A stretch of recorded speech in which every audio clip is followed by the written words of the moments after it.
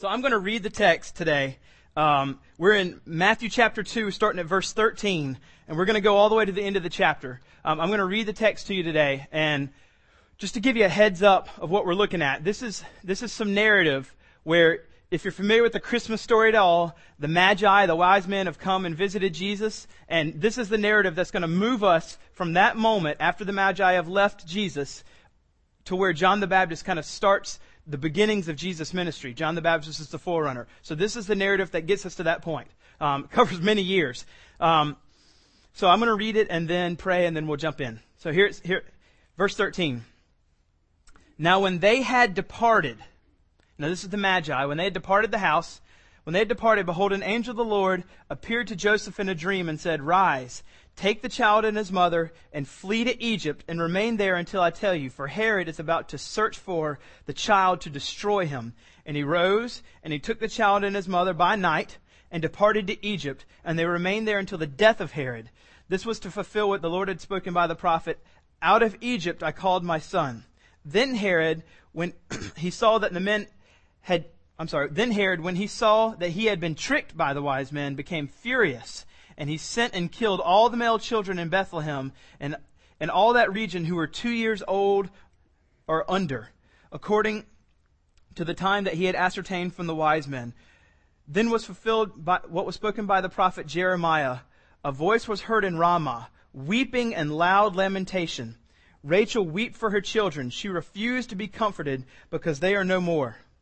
But when Herod died, behold, an angel of the Lord appeared in a dream to Joseph in Egypt, saying, Rise, take the child and his mother, go to the land of Israel, for those who sought the child's life are dead. And he rose and took the child and his mother and went to the land of Israel. But when he had heard that Archelaus was reigning over Judea in the place of his father Herod, he was afraid to go there. And being warned in a dream, he withdrew to the district of Galilee. And he went and lived in a city called Nazareth, that what was spoken by the prophets might be fulfilled. He shall be called a Nazarene. Let me pray. Lord, I'm fully aware that an opportunity to be able to preach, to be able to stand and proclaim the truths of Christ according to your scriptures is a tremendous privilege and a very solemn thing that I should take seriously. So Lord, I come confessing that I need your Spirit. I come confessing that I need a special touch from the Holy Spirit this morning, that I can't do this by myself. And so I acknowledge, Lord, that I can't do it at all, and that you would come and speak through me, that every word I say would be from you, and that as I preach, that you would change my heart, that I would see Christ, see the gospel, understand the gospel more clearly, more beautifully, and that each one of us would have that. I pray that as we go through this narrative of Matthew, Lord, that each one of us would see the gospel in this. That we would realize the gospel isn't something that we come to at the point of salvation and say we have that down and then we move on to more quote-unquote spiritual things.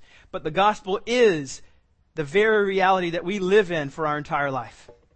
So God, I pray, Lord, that you would help us see that, and that we would need the gospel to be able to love our wives. We would need the gospel to be able to take tests and study this semester.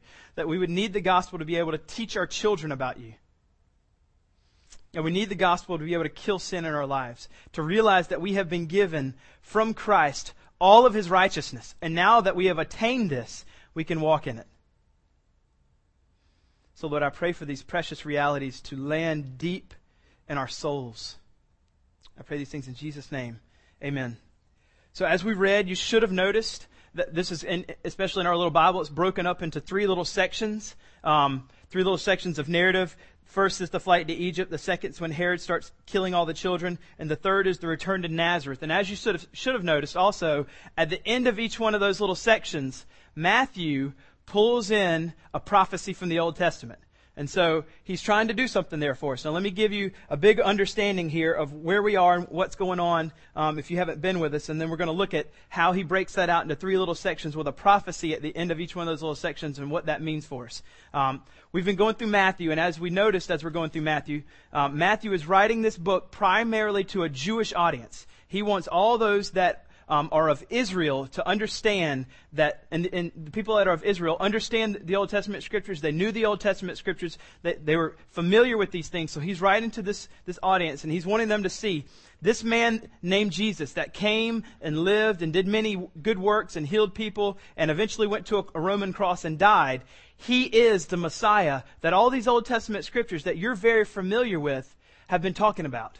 And so he's writing to that Jewish audience, that very unique audience, wanting them to see that Jesus is the Messiah. So as we went through chapter 1 of the genealogy, that's what he was bringing us to. And the whole point of chapter 1 is that he's wanting everybody that's a Jew to see Jesus is the Messiah. And this is really the point of the book. This is really the point of the book. And so we went into the second part of chapter 1, really the birth story, and we centered in on verse 21, because verse 21 that Jesus said, the Bible says, she will bear a son, and you shall call his name Jesus, which Yeshua, or the Lord, saves, for he will save his people from their sins. And so as Matthew's pointing this out, that Jesus is the Messiah, he's wanting them to see this guy, this man Jesus, this God-man, is the one that saves us from our sins. It's where we find redemption. It's where we find rescue. And so we went into chapter 2, and we saw the story of the Magi, probably a couple years after Jesus was born. And the main thing I wanted us to grab from this, there was a lot of stuff, but the main thing that I wanted us to see is that these Magi had come in to the city. The star brought them to Jerusalem. And when they got to Jerusalem, the star that had brought them there had kind of vanished. And so they're looking around and they're asking, hey, where do we go? Anybody know about this guy Jesus? And the chief priests and scribes pulled out the scriptures. And Matthew's really wanting us to see. They quote Micah 5:2, and they say, oh, this guy is born in Bethlehem. This guy that you're talking about, this guy that you're seeking, this baby you're seeking is born in Bethlehem. And so they pull out the Old Testament Scriptures, which Matthew really wants those Jews to see. Hey, the Scriptures are bearing witness about this coming Messiah. So the Magi say, oh, okay, they're in Jerusalem. They travel 6 miles south to Bethlehem to go see the baby, to go see Jesus. But the very chief priests and scribes that knew the Scriptures that say this guy, this baby, I keep calling him guy, I shouldn't do that. This baby, the Christ, this Messiah, is down in Bethlehem. They don't go. They don't go. And so a big warning for us that kind of comes up is these chief priests and scribes know the Scriptures. They know the Scriptures. And they knew that the Scriptures were bearing witness about this baby that is the coming Messiah, that he's down there. And they don't get on the road with the Magi and go down to see and worship. And a lot of us know the Scriptures. A lot of us know the things that we're supposed to know. We know all the ins and outs. We know all the details. But perhaps we need to, like them, not just kind of stop with knowledge, but get on the road and start moving towards a deeper walk with Christ. Not just stop with knowing things. Which brings us to verse 13. Now, Herod at the time told the Magi, hey, whenever y'all go, let me know where this baby is, because I want to come worship him too. He's just lying. He wants to, clearly, as we read this, take out Christ. And so the Magi don't go. It says in verse 12, being warned in a dream not to return to Herod, they depart their own way. And so we see that it's going to eventually tick off Herod, make him very upset, and he's going to walk. Now, he's going to go down there and try to kill these babies. Well, he does. And then we're going to go into chapter 3 next week. Now, just a little bit of a heads up on chapter 3. Chapter 3 is going to be pretty heavy. Like John the Baptist is preaching to Pharisees and Sadducees, and he's being very direct with them. So that's next week. That's going to be fun. Here's the thing. As we look at things like this, as we look at these scriptures here that we're looking at, there's two things I want us to see.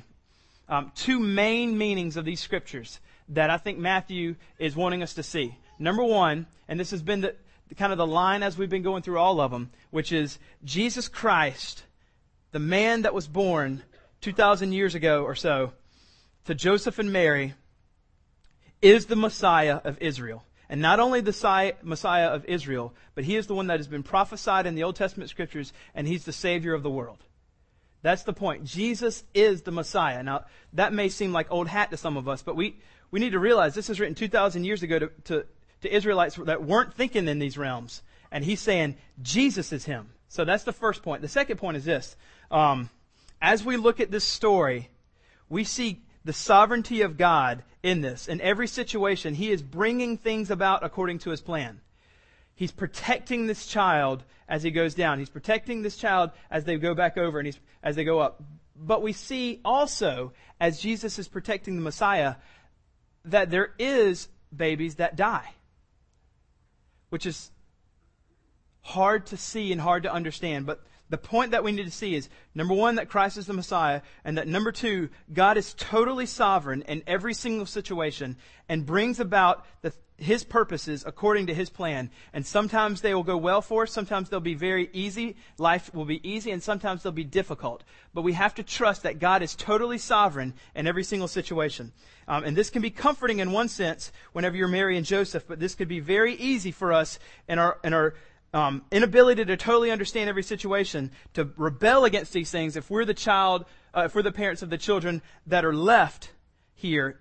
As it says, a voice was heard in Ramah, weeping in loud lamentation. Rachel weeping for her children if we're those parents. So today will be heavy in some sense as we kind of talk about the sovereignty of God and think about what that looks like in our life. Now, there's a danger as we're preaching through stuff. If I just kind of talk about the sovereignty of God and leave it up in these 30,000 feet realms of kind of just thinking about and not bringing it down, not kind of landing the plane in our lives so that we can see, what does that mean tomorrow? What does that mean today? How does that mean that I should suffer? And I'm hopefully going to try to do that today. If we can't let the gospel kind of bear into that and see what that means in life, then all we're going to think about at Christianity is just, well, Christianity and talking about Jesus is just, kind of these lofty thoughts, but we don't ever know what that means in everyday life. And we kind of think, as we start going through that, the Bible is information, but when we talk about these stories that lived 2,000 years, these guys that lived 2,000 years ago, the Bible's not practical in situations today. So we need to really kind of figure out what to do in everyday life by ourselves. The Bible just gives us some theology, but it's not practical, which is totally untrue. The Bible is relevant in every single situation and practical for everyday life. So hopefully I'm going to try to bring that plane in at the end. All right, so let's go ahead and start looking at these things. Verses 13 through 15. Now when they had departed, behold, an angel of the Lord appeared to Joseph in a dream and said, "Rise, take the child and his mother and flee to Egypt." So they're in Bethlehem, and he's told, I'm going to kind of say, they're in Bethlehem, he's told to flee down to Egypt. So he goes down over here to Egypt. And we see that it says they came, the angel came in the middle of the night. And so and it says, and he rose and took the child and his mother by night and departed to Egypt. So this is very much an abrupt thing. Hey, you got to get up and go right now. It's time to go. And Joseph, we see it says that he arose and he went. Complete, immediate obedience. He goes straight down to Egypt. And he remained there until the death of Herod. And then it says, this was to fulfill what the Lord had spoken out of the prophet, "Out of Egypt I called my son." Now, this is very significant. This is all very significant because what we're going to see, and we know in Exodus 4:22 that it calls Israel his son. And so he's going to say, Matthew's going to quote Hosea 11:1, and he's going to say this, "Out of Egypt I called my son." Now we know in the Old Testament scriptures, especially as we're going through the genealogies, that there's a little bit of a story where Israel had gone down to Exodus, and to Egypt, and it was in Exodus. They're in Egypt, and you know the whole story. Pharaoh, let my people go.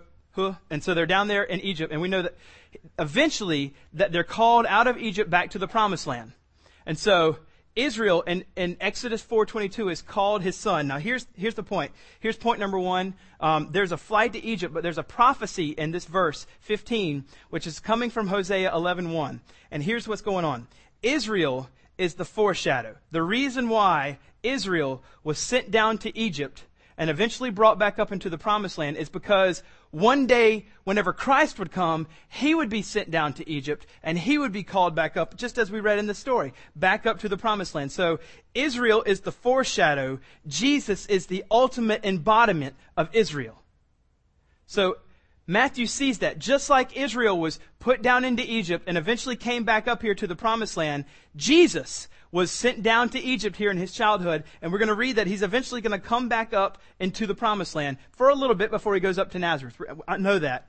But Matthew sees this, and he says, just like what Hosea the prophet said, he didn't say Hosea, just like the prophet said, "Out of Egypt I called my son." So what we're looking at here in these three Old Testament prophecies are not just prophecies, but gospel prophecies. Good news prophecies. Good news that Jesus came and died on the cross, because Matthew quotes Hosea Hosea. So this isn't just a story where Israel is pulled up to Egypt and so is Christ, and it's just like, hey, those two are similar. But the point is that Matthew is quoting Hosea 11:1. This is very, very beautiful, because this book of Hosea is about a story of a husband and wife named Hosea and Gomer. And as we read, if you're not familiar with this story, God tells Hosea to go and marry this prostitute named Gomer. And he says, you're going to have deep, abiding love affections for this lady Gomer that you can't even understand. And she is going to go and she's going to have many lovers that aren't you, but you're going to not be able to shake it. Like, you're going to completely be so in love with her that you're going to continue to go to her. You're going to continue to fight for her. You're going to continue to draw her back. And the reason why he did that is because he wants Israel to understand, I, God the Father, am like Hosea, and you, Israel, are like Gomer. And though you go and you have many lovers, I have a deep and abiding love for you that will never go away, just like Hosea. And we see in Hosea 3:1, it says this, and the Lord said to me, go again, love a woman who is loved by another man. This is Hosea saying, go love Gomer, who is loved by other men, and is an adulteress. So as even the Lord loves the children of Israel, though they turn to other gods and love cakes and raisins, so Hosea said, so I bought her for 15 shekels of silver and a homer and a lethech of barley. So what we see here is Hosea. I knew I was going to do that. I do that every single time. We see Hosea, and Gomer has gone and found other lovers. We see Hosea going and purchasing this woman that he has deep affections for, even though she has other lovers, and purchasing and bringing her back to him, which is exactly a picture of the gospel. This is what God has done. We were enslaved by our sin, just like she was enslaved by her paramours. Though she was enslaved by her paramours, just like Israel was enslaved by Egypt, and they were putting their trust in other things, God in his tender love Hosea in his tender love restored Gomer. God in his tender love restored Israel, and Christ has come as the Messiah to restore all of us by dying on a cross for us. God has bought us. And so this is just a huge picture. So remember, this is written to a Jewish audience. They knew the scriptures. And so as he says, out of Egypt I called my son, they're not just saying, oh yeah, that's right. Just like Israel kind of came out, we came out. But he's quoting Hosea, and they're saying, oh, Hosea and Gomer. Jesus is the one that has rescued us. Jesus is the one that had brought us reconciliation. And here's the thing. You and I, if we're in Christ, were Gomer. Now, I used to preach this all the time and say, you and I are Gomer. We prostitute ourselves out all the time. But God's been making me realize something. If you're in Christ, this is glorious. I mean, if I can somehow communicate this truth without trying to mess it up. We were Gomer. We aren't Gomer. We were Gomer. We were paramours. We were lovers of other people, but now he has brought us in, and now we're sons and daughters of the Most High. This is a gospel prophecy. This isn't just a story of seeing the fact that Jesus was brought out of Egypt just like Israel. This is reconciliation for us as sons and daughters. We were her. We were Israel. But now we're sons and daughters of the Most High. Consider that love. Consider that for a moment. That everything inside of us rebelled against God. Everything inside of us pushed against him. But he had this never-ending, steadfast love. No matter what you did, you can't get away from God's love. You can't push it away. There's no sin where he's going to finally say, oh, hands off. That's enough. He continually pursues you if you're a son and daughter and brings you in. You were, and I was Gomer, but now we're a son and daughter of the Most High. That's the first gospel picture in this little set of verses. Beautiful. Just so beautiful. And it doesn't end there. Like, Matthew's not done. He's going to just keep hitting them with these 3 gospel pictures because, as I said, this Jewish audience was very familiar with these scriptures and they understood. Here's the next one. It said, Then Herod, when he saw that he had been tricked by the wise men, became furious, and he sent and killed all the male children in Bethlehem and all that region who were 2 years old or under, according to the time that he had ascertained from the wise men. Herod was insane. Just absolutely insane. Killing babies was not a big deal for him. As a matter of fact, he had one of his own children killed. And one of his wives killed. So it wasn't a big deal because one of the sons was, when he's starting to die, when Herod's about to die, and it gets really graphic about how he died. It's weird.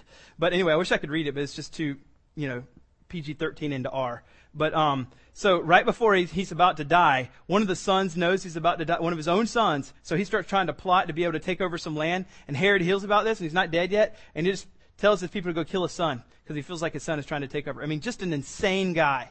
And so when we read this, we think, well, that's insane. And then we think catastrophic major event, like tons and tons of children just slaughtered, which we know this was a small city, probably about 500 people. So as far as male children under the age of 2, probably somewhere in the range of 10 to 15 to 20 babies were killed. That's not, this mass scale of children killed, but still, that's a lot. That's a lot of children. I can't even comprehend thinking that that my son would be killed because they think that he might be coming to take someone's throne. And so here we see this. Herod, insane guy, starts killing children. He's mad already at the Magi. And so instead of taking the blame of it, this is his fault. He lied.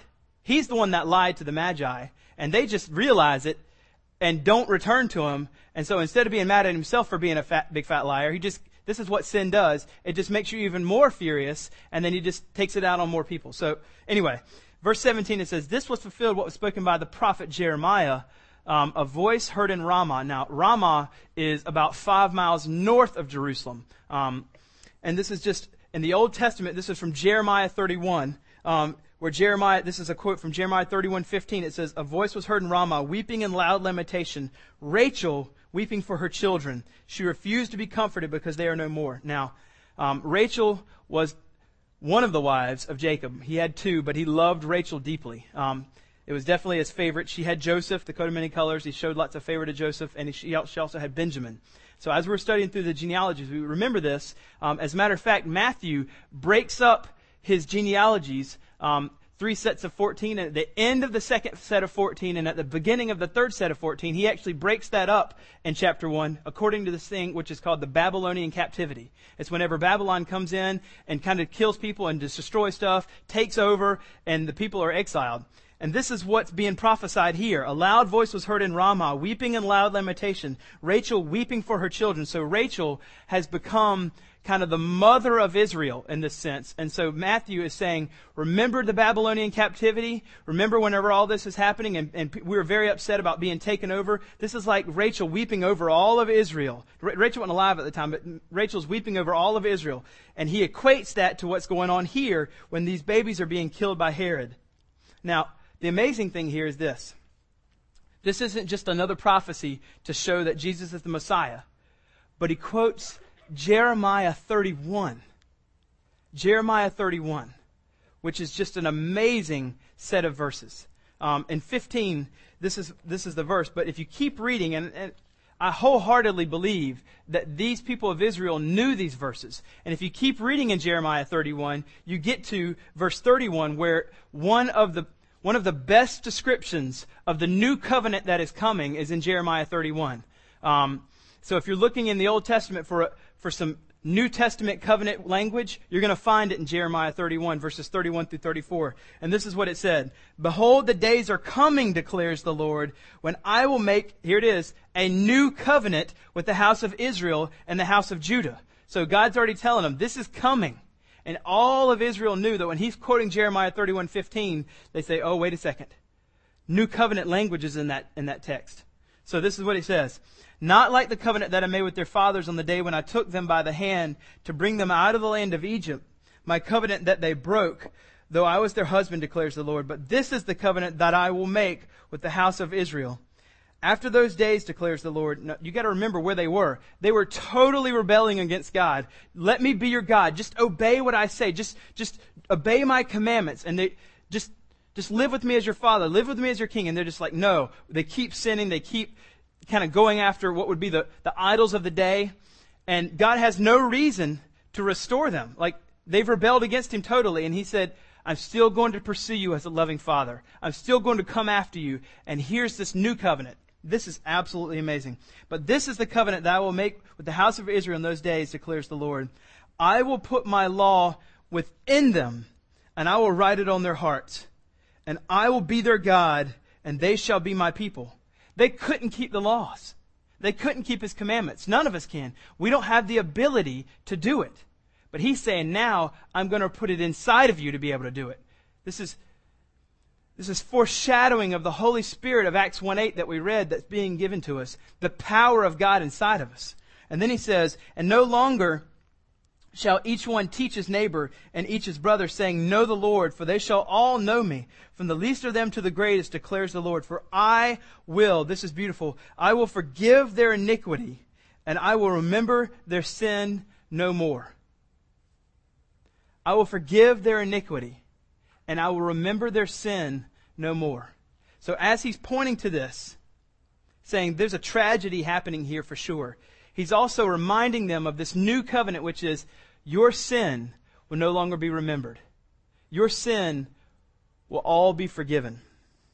So he's quoting here this second little gospel prophecy for us, that we will be just like these people that have been told about in Jeremiah 31, that we will be these people. Our sin will no longer be held against us.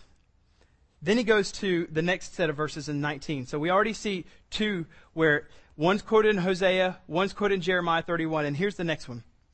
But when Herod died, behold, an angel of the Lord appeared to him in a dream to Joseph, saying, Joseph in Egypt, saying, rise, take the child and his mother, and go to the land of Israel, for those who sought the child's life are dead. So here's Jerusalem, he was in Bethlehem, and so he flees down to Egypt, and so the angel says to come back over here to the land of Israel. So he comes back to the land of Israel, he's obeying, and says for Herod, basically, this guy Herod, who is seeking the child's life, is dead. And he rose and took the child and his mother and went to the land of Israel. But when he heard that Archelaus was reigning over Judea in the place of his father Herod, he was afraid to go there. So Archelaus was just as bad as Herod. And so he's here in the land of Israel and he's afraid to stay there because he knew Archelaus would probably try to kill Jesus as well. And so he said, and being warned in a dream, he withdrew to the district of Galilee, which is way up north up here. So he goes through this region of Galilee, and in this region of Galilee, there's a city called Nazareth. And so it says here, and he went and lived in a city called Nazareth. Now, this is very significant because everyone that was a Jew would understand he was from Nazareth. It's kind of like saying, I'm from, this guy, Jesus, he's from 96, South Carolina.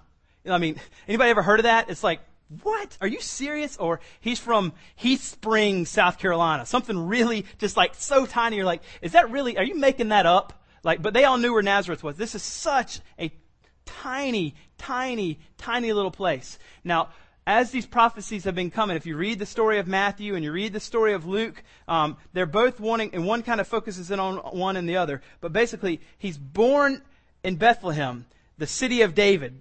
So he absolutely fulfills all the prophecies to show that he's a king. But after he does that, he's raised in Nazareth. He doesn't stay there. He's raised in Nazareth, this tiny little podunk, hillbilly, redneck town that everybody has an idea where that's just a podunk, redneck, hillbilly town. There's nothing there. As a matter of fact, that's why we read, as we're reading through Matthew, in John, in the very first chapter where Jesus is calling his disciples, they're like, you got to know this guy Jesus from Nazareth. And the guy's like, Nazareth? Can anything good come out of Nazareth? Are you serious? Can anything good come out of 96? Like, are you serious? Nazareth? So everybody had this perception of Nazareth. But the whole point is this. The reason why Matthew says Nazareth and the reason why that God sovereignly moved Jesus up to Nazareth and brought him from Nazareth is because he wanted Jesus to be, for his whole life, known as a man from humble beginnings. As a matter of fact, if we read in Luke 9, 57 through 62, we also see that Jesus never owned anything. He had nowhere to lay his head. He didn't own anything. He just lived a very simple life. So Jesus, from the very, very beginning, all the way to the very end, lived a very simplistic life, didn't own very much, and was from Nazareth. Nazareth. Redneck. Nobody respects it. Nobody thinks anything. So we read it. We're like, from Nazareth. Yeah, we have songs about it, and we think it's great. It wasn't great. And everybody knew it wasn't great. And so Matthew's wanting them to see that he went and lived in a city called Nazareth that was spoken by the prophets. Notice the plural form there, because we're going to talk about that in a second. That might be fulfilled. He should be called a Nazarene. And the reason why God wanted him to be called a Nazarene is because no one respected Nazareth. No one thought anything big of Nazareth. And whenever they heard of it, like, Nazareth? Are you serious? That's brutal. What about this verse here where it says, it was spoken by the prophets that it might be fulfilled, quote, we have quotes there, he should be called a Nazarene. Al Mohler says of this verse, all of the prophets said that, and none of the prophets said that. Which is like, what do you mean? You can't go into the Old Testament scriptures and find, quote, he shall be called a Nazarene. It's not in there.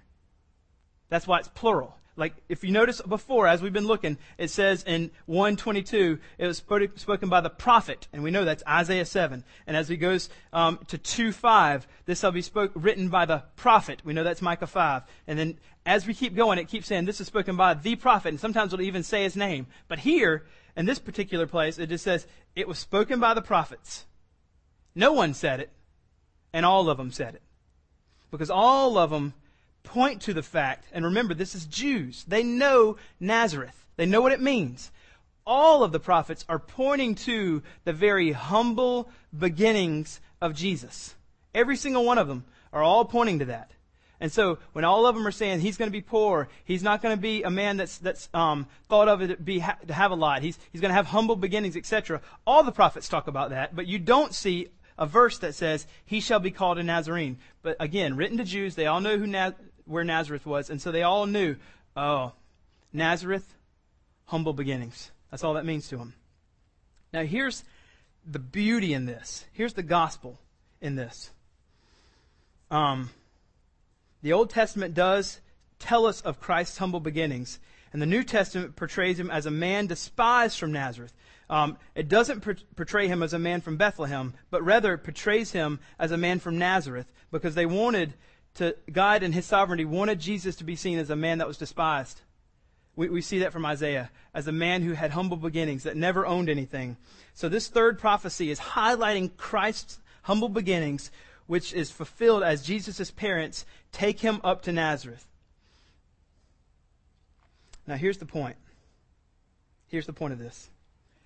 We who are Christians are also brought from, quote, humble beginnings. Let me read a text to you. This is Ephesians 2. Let's just kind of examine from the view of Paul how humble, quote unquote, humble these beginnings are.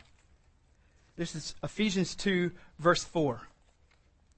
But God, being rich in mercy, because of the great love with which he loved us, even when we were dead in our trespasses. If there isn't a more humble beginning than that, we were completely dead in our trespasses. And then it says this, made us alive together with Christ. Just as Jesus had these humble beginnings, but eventually went to a cross and showed that he was the King of the world and is now exalted at the right hand of the Father, we also start with quote-unquote humble beginnings, which is dead in our trespasses and sin, but we are also not that we become like Jesus in a sense that we become deity, but surely we become like him in a sense that our bodies are going to be glorified and made like his glorious body.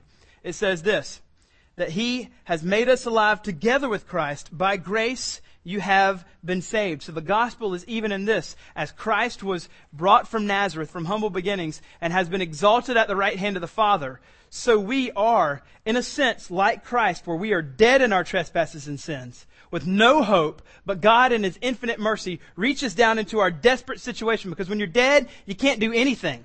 Reaches down into our desperate situation and sends Christ to die for us. We can now be awakened by God to start living for Him in the new birth, and then have life eternal, and then be glorified like Him, where we don't sin anymore, and our sinful bodies are made like His glorious body, where we have no more sin, we have no more tears, and when we're in heaven, we're with Him forever, rejoicing with great joy, because we have been made like Christ. There's another gospel in that. So we see that these three things aren't just kind of a quick narrative to try to get us to John the Baptist. The Jewish audience that would be reading this would be seeing, as Matthew's trying to say, this is what happened. As he quotes these Old Testament verses, he's just throwing them more Old Testament prophecies and letting them see, wow, God is infinitely more glorious than we thought. He is far more wise than we thought. And this man, Jesus, is the Messiah. That's what Matthew's wanting us to see. And then he takes us into chapter 3. Now, a couple ways for us to maybe kind of land the plane or get some understanding of what this means for us right now. There's a lot in here that I want us to see. First is this, verse 14 and verse 21. Verse 14 and verse 21. One of the ways that we can kind of bring out application is to contrast obedience versus disobedience. Obedience versus disobedience. Look at verse 14. And he rose. And he rose. God came to Joseph in the middle of the night. Hey, get up. Time to get out of here. Things are about to happen. No, what did he do? And he rose. Look at verse 21. The very first three words. Hey, you got to get out of here. Verse 21. And he rose. We see immediate obedience. Immediate obedience from Joseph. Now, I would venture to say, over the next couple months, there are going to be times where God is going to come and by the Spirit subjectively speak to you. You're going to have promptings from the Holy Spirit where He's going to say to you, I want you to do this. He's prompting you to go have a conversation. He's prompting you to invest in the life of someone. He's prompting you to share the gospel with this person, or prompting you to sell something and give some money. I don't know. I mean, there's all kinds of promptings I can come up with. But what we can see here is God is going to prompt us to do something, and Joseph immediately obeys. That's exactly the picture that we should have. Immediate obedience. And I would predict that we are going to have those things over the next couple of months. As a matter of fact, you're going to have those for the rest of your life. And just like Joseph, immediately, and he rose. That should be the picture of our life. Not, oh man, I really want this for that. Or, oh, I'm scared to talk to her. Or, oh man, that's going to mean it's immediate obedience. He could just say, hey, this sin right here, you're not going any further until this is gone. Immediate obedience. He's going to prompt us all. And so one of the things that we can see here, one of the contrasts is obey or disobey. We need to see that God wants us to act immediately and obey Him. Now, as we start bringing the gospel into this, we're going to see here that Jesus is completely all we need. As we look at the fact, like in the second section, in verses 16 through 18, we see children suffering. And everything inside of us just wants to rebel and say, that's not right. So perhaps you're going through some kind of experience right now, or you have been going through some kind of experience where it may not be as large scale as that in your life, where you've lost a child. But it's still, every once in a while, you'll find yourself saying, I just don't understand, God. Why is this happening to me? Now, we have the ability, as we're looking here, to see God's protecting the life of Christ. And so He's moving Him out of the way. But still we can ask, why do the babies have to die? We don't know. We just don't know. There's answers in the Bible. And depending on where you are spiritually, you can find them helpful. Or sometimes, like me, maybe you just still need to mature spiritually and just be able to say, okay, if that's his answer, if it's who am I to understand the things of God, I don't know. God has his purposes. He's able to live at 30,000 feet and see from eternity past to eternity future and know how the whole story unfolds, and I'm not, then that's just what it is, and I'm not God. So maybe right now, your thing is, I'm in the middle of suffering. Like these parents. You don't have a spiritual father who is unable to sympathize with you. You have a father who is able to sympathize with you. God himself also had his son die. The greatest sin that ever happened in the world was the death of Jesus Christ. And God the Father is able to sympathize with that. So whatever experience you're going through where you're experiencing suffering, the point is this: you have the God of all comfort to be able to go to and say, God, I don't understand why this is happening. I don't understand why this happened in my life. I don't understand why these circumstances in my past are still happening or coming to bear in my relationships. But Jesus is still all you need. The fact that the gospel is true, that we have total forgiveness and total righteousness before God, and we don't understand the circumstances, but we also know that we have a Father that is able to sympathize with us, that we can go to. Maybe that's where it is. Maybe you're struggling with obedience. Maybe you're struggling with suffering, or maybe you're struggling as being seen as a son or daughter. Like Hosea, whenever all of Israel is coming back and saying, you are a son of daughter. You have to have the gospel on top of that. You have to be able to see that Christ has forgiven all of your sin. There's not a sin that you've committed that he hasn't forgiven, and that he doesn't see you now as 100% righteous and 100% pure in his eyes. That you're free now to go and start living for his glory. You're not under condemnation where he's saying, I'm sorry, that sin right there that you did, I've forgiven all of it, but that right there doesn't let you have, life eternal. Everything is forgiven. No matter what it was, you're now my son, you're my daughter. And just as my child, one of my children would come up to me and say, Daddy, I want to climb up in your lap and experience perfect intimacy with you, though I'm not perfect. God is extending that. You have now, because all of your sin is forgiven, perfect intimacy being offered to you from God the Father. Maybe it's struggling with this idea of Jeremiah 31, where it says, all your sin is forgiven. Maybe it's like this last part here, where we can't even begin to comprehend the fact that we were dead in our trespasses and sin, but now we're made alive. This new birth, this regeneration has happened, and we don't even know what to do with it. We can't comprehend that God has made us alive. And now that he has made us alive, he has put the Holy Spirit inside of us, and we are alive and free, no longer enslaved to sin, but free to start living for his glory. Empowered by the Holy Spirit to walk through this life, to share the gospel with people, to not just make a difference physically in their temporal life, but make a difference in their life eternally. Because we have the gospel that we can tell them, and God can draw them to himself, and they can experience eternal life. So that's what's going on in this text. It's an amazing text as you look through it, to think that there's just prophecies of the Old Testament showing us that Jesus is the Messiah, but also modern day implications that the gospel is true, and that we have been made sons and daughters, that we have been forgiven of all of our sin, that we have been dead in our trespasses. We have started in humble beginnings, but one day we're going to be glorified, made like Christ, never to sin again.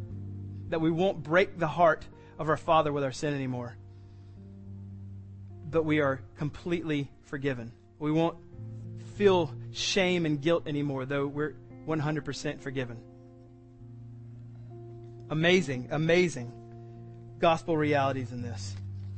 And so I'm not sure how this has landed, how this is hitting you. But I'm hoping that the gospel is more beautiful to you this morning than maybe it was before you got here. More alive, more fresh, more amazing, that you have been transferred, that you're now a son or daughter, that you will be made like Christ and not sin anymore. And so what I want to invite us into is this. response. Response. We have all been wired to worship. We get up and worship every single morning. Sometimes it's God, sometimes it's ourselves, sometimes it's other people. But God has told us that when His Word comes to us, that the proper response for us is for us to acknowledge and respond. And so here, now, for the next few minutes or so, we're going to respond through song. And after we're done, we're going to respond through actions of going out and living lives of worship. But what God's calling you here right now is response. Not half-hearted engagement. Not like, oh, that's all true. All right. That's good. But the reality that Christ has saved you forever. That all of your sin in front of a holy God is totally forgiven. And instead of His wrath being on you, now all of His forgiveness is on you. And you are standing righteous in front of Him. That He has filled you with your Spirit, His Spirit. He's given you power, His power, inexhaustible power now to walk in the fullness of the Spirit, living a God-glorifying life that He's always pleased with you. He's not pleased with you one day. He's pleased with you now, and He loves you deeply now, and you're walking completely, and you have this opportunity for intimacy with Him, 100% intimacy with your Father right now. And He's saying, just respond to that. Let your mind and your heart open to that. Let the reality of that sink in deep. And so whatever that looks like for you, then respond that way.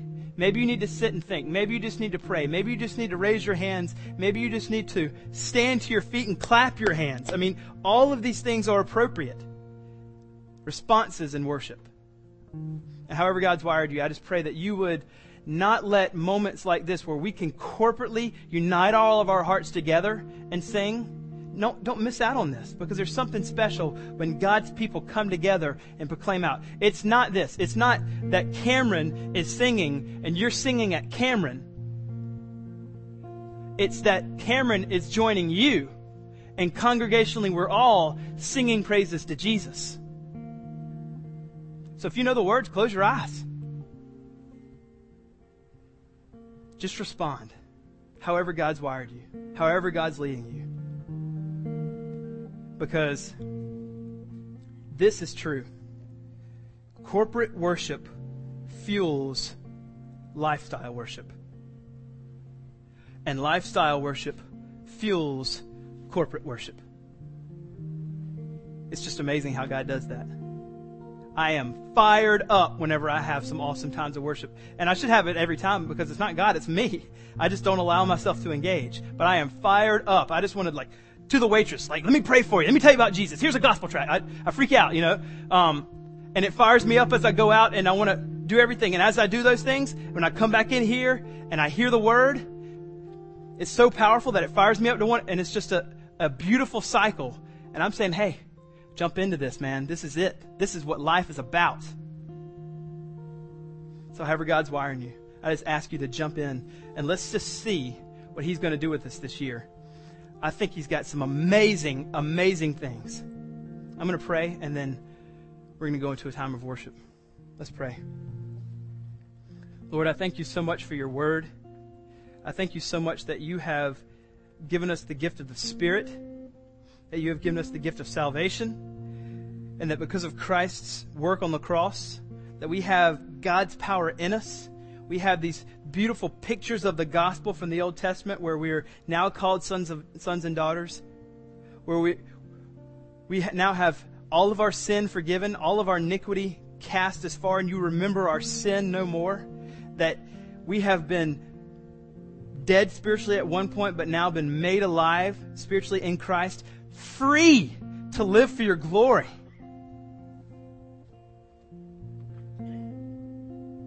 Be with us now as we worship God. Be with us now as we sing your praises. We love you, and I pray these things in Jesus' name.